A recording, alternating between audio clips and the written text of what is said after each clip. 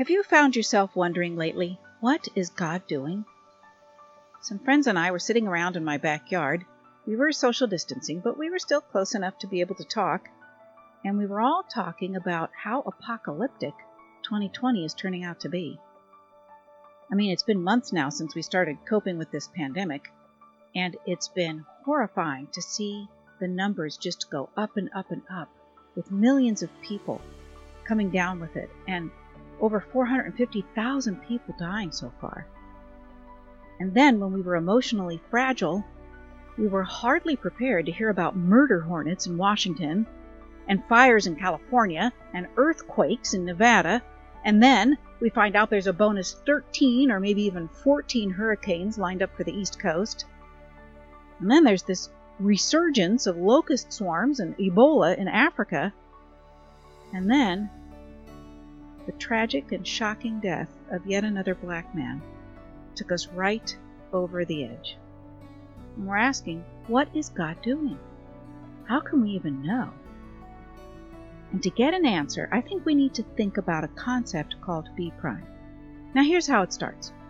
We usually find ourselves at point A, and we intend to, or at least we want to, get to point B.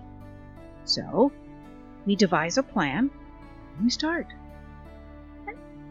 Plenty of times we get there to point B, but plenty of other times it feels like an obstacle course, doesn't it? It feels like the map keeps changing, and then we have to keep changing methods, and then we end up way off course, or we end up going backwards, and sometimes there's a barrier, and we just can't get through the barrier.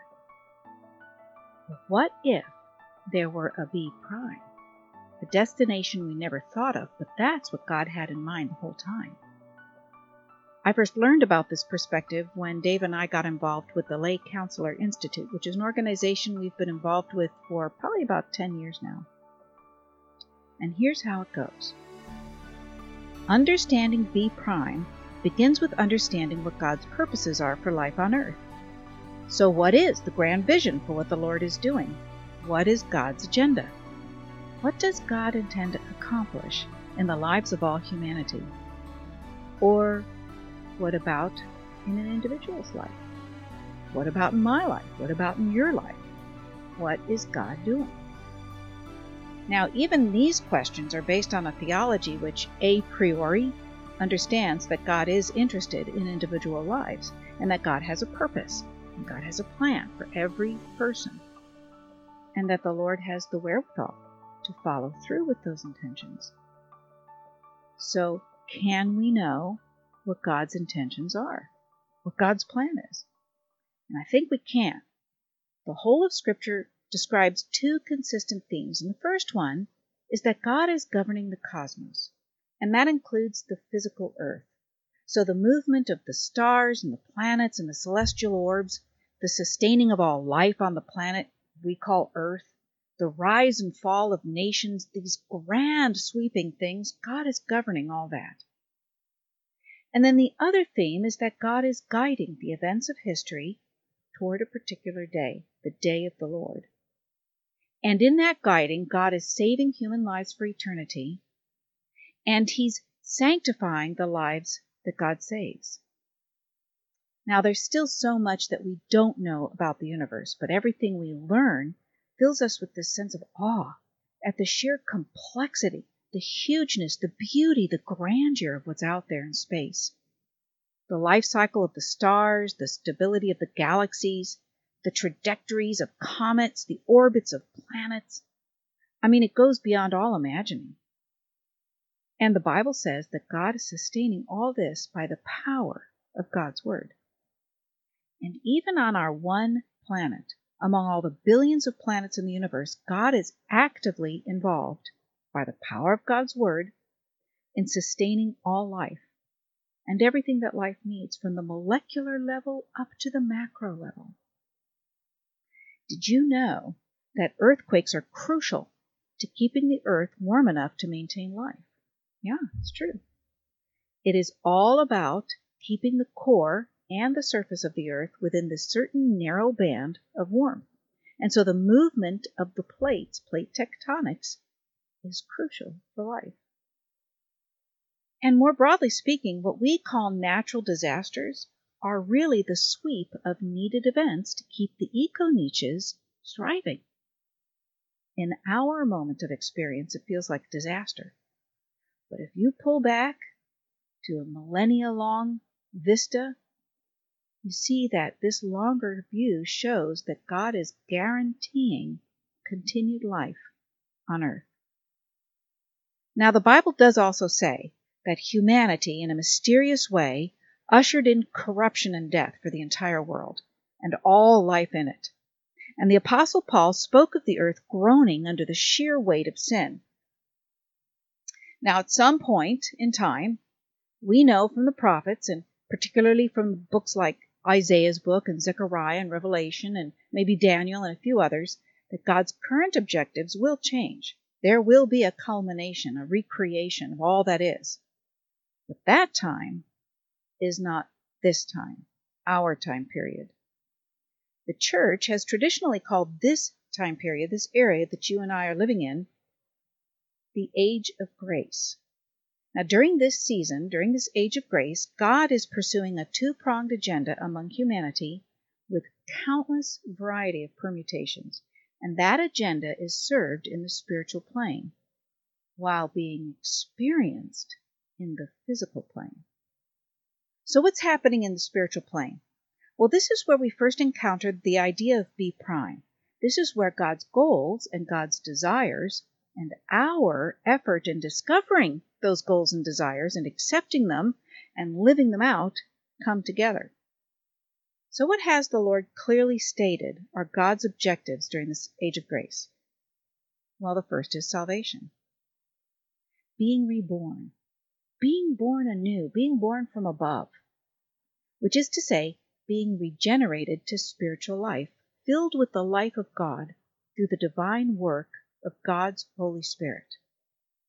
For God so loved the world that he gave his only Son, so that everyone who believes in him may not perish, but may have eternal life. And then the other prong of that agenda is to sanctify. So that begins with learning to live by faith, not by my own understanding.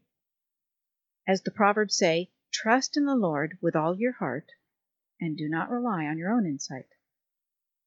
And learning to live by faith involves my character being conformed to God's character. As Paul said, be conformed to the image of God's Son. And that conforming of my character is going to involve growing in wisdom, which is living out the truths I learn. This is not about knowing stuff. Knowing stuff is just knowing stuff. Makes me a smarter sinner. But wisdom is living out the things that I learn, living out the truths that I learn. And as James said, if any of you is lacking in wisdom, ask God, who gives to all generously and ungrudgingly, and it will be given you. And in that growing in wisdom, I learn how to exercise my spiritual gifts. As Paul also said, to each is given the manifestation of the Spirit for the common good. And ultimately, doing what I can for the common good is learning and living in relational wisdom, which involves the care of others as well as myself. And the code word here is agape. As Peter said, have unity of spirit, sympathy, love for one another, a tender heart, and a humble mind. Now, all that's happening on the spiritual plane, but we live on the physical plane, and that's where the ordinary B is, in which I'm at point A, and my intent is somehow to get to point B, and these are my goals and my desires and the effort that I expend to achieve them in my relationships, in my work, in my pursuits, in my dreams and my hopes, and in my callings. So now we get to the nitty-gritty of all this. What happens when someone stays on the physical plane, expecting formulas and techniques and methods to guarantee achievement of their goals and their desires? I mean, you and I both know. There are walls and walls of books that have how-to on them, right? The 10 easy steps. Follow this method and it's guaranteed. If you do these few techniques, this will happen.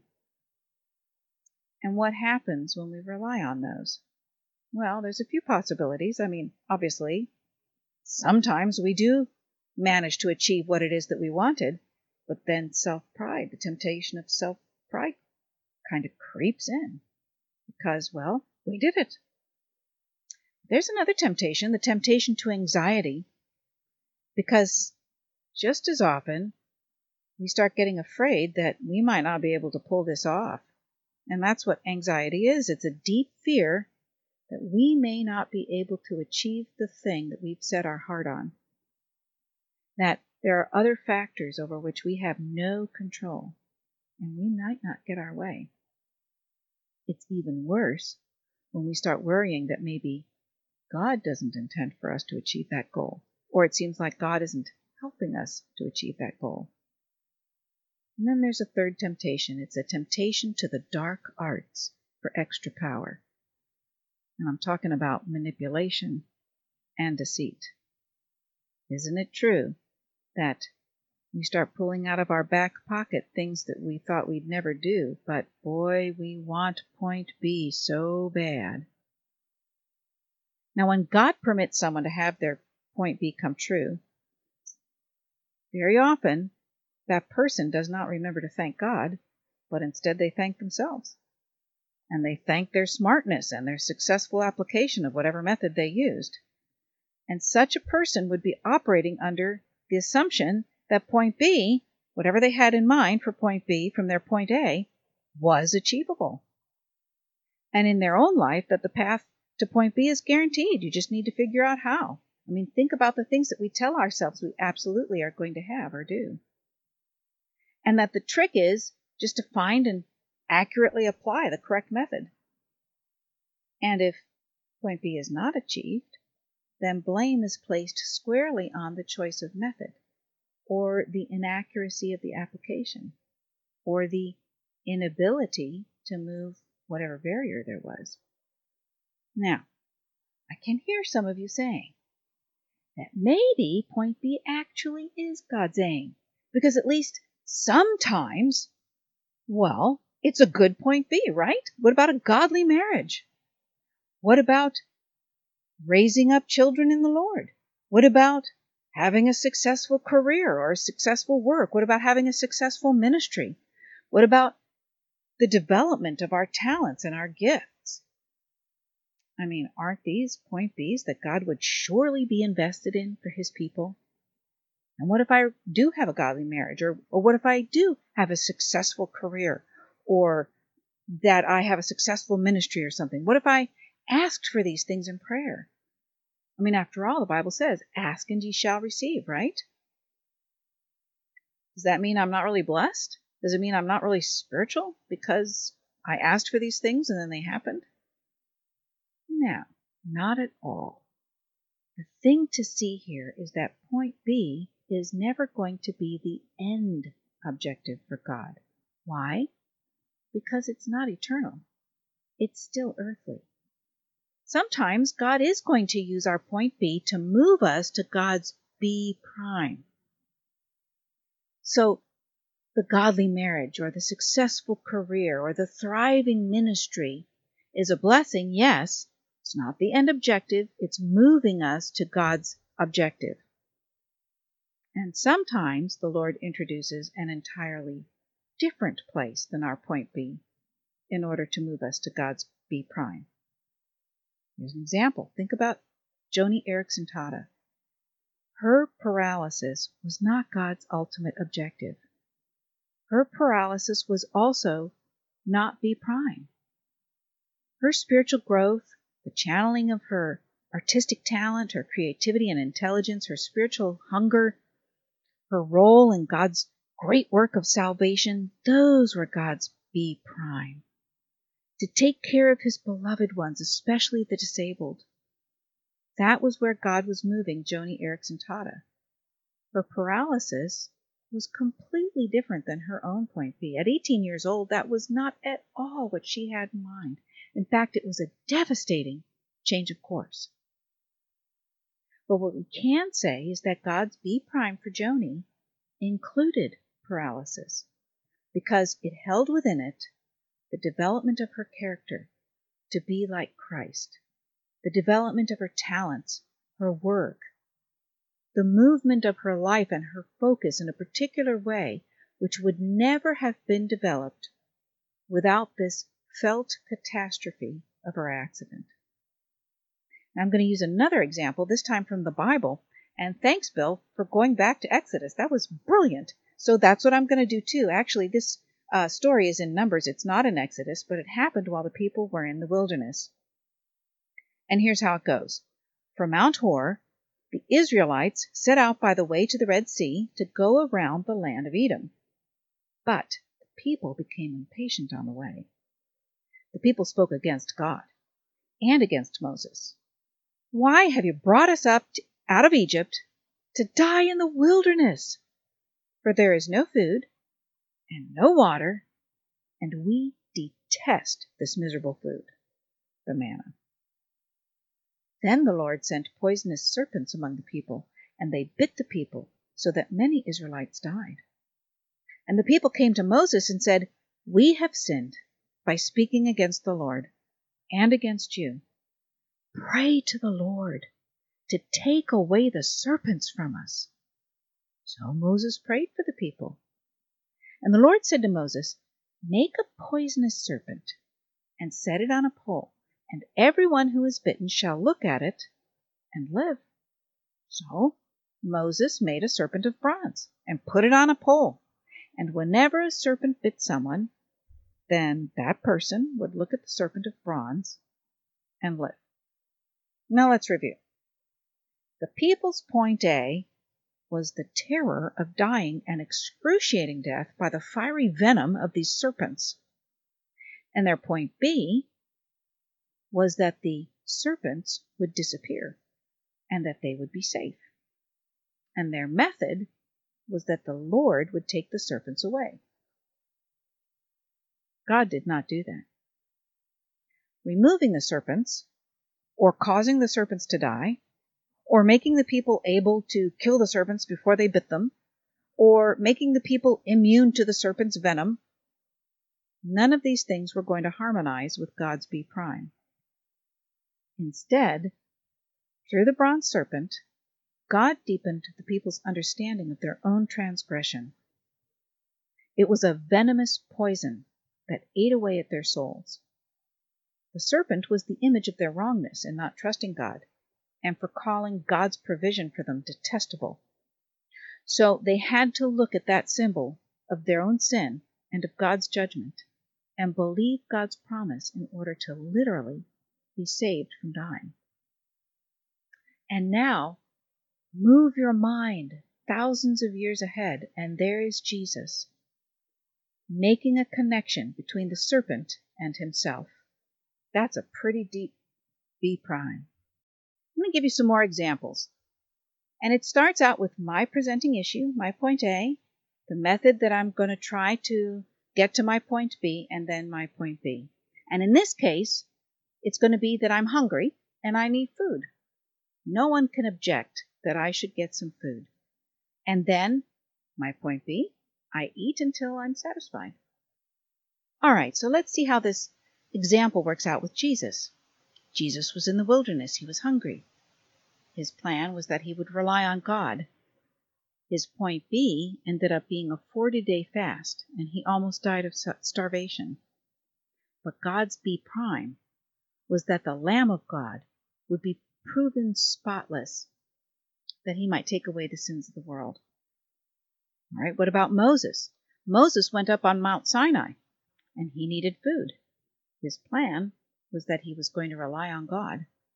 Now, his point B is that he didn't get any food for 40 days. But God's B prime is that Moses would be miraculously sustained for all 40 of those days, somehow by God. And it was to show Moses that God would take care of him in every circumstance, that Moses could trust God, even here in the wilderness. All right, what about David? David and his men were fleeing Saul, and they had no time to pack food, no time to get food. They were running for their lives. And their plan? They would rely on God. Now, their point B ended up eating forbidden food. That was a crime. But God's B prime was that David and his men would understand God was on their side, that they were blessed, and that David was anointed. All right, what about the Israelites in the wilderness? They were hungry, and as they said, there was no food and no water. But even though they were reluctant, they had to rely on God. Now, their point B ended up being manna, the same food day in and day out, and they did grow tired of it. We saw that. But God's B prime was that they would understand God would sustain them. God would take care of them. God was there for them, and God was faithful. And sure enough, thousands of years later, Jesus would point to that manna, saying, the manna gave them life every day, bread from heaven. But I am the true bread from heaven, and I will give you eternal life. Talk about a deep B prime. It's easy to get discouraged or to feel unloved by God or unheard by God when we keep our eyes on the physical plane and we see not only our own plans and dreams and goals fall to pieces, but we look around and we see the whole planet sort of going up in flames. We see disaster in every direction. And sometimes, like those ancients, Moses and the Israelites, we can't see the full picture of what God has in mind. There's no way they would have known thousands of years later Messiah would point to the stories of their lives as showing who he was, as prophecy of who he was. And you and I, we're not going to live thousands of years either. We're not going to be able to pull back and see that huge depth of the B prime that God may have in mind. So what do we do? How do we cope? Especially when the road to B prime seems to be taking me farther and farther away from the point B I had in mind. Well, I wish I could say there is a secret formula. I mean, if there was, we wouldn't need those shelves and shelves of books. We would just have the one book.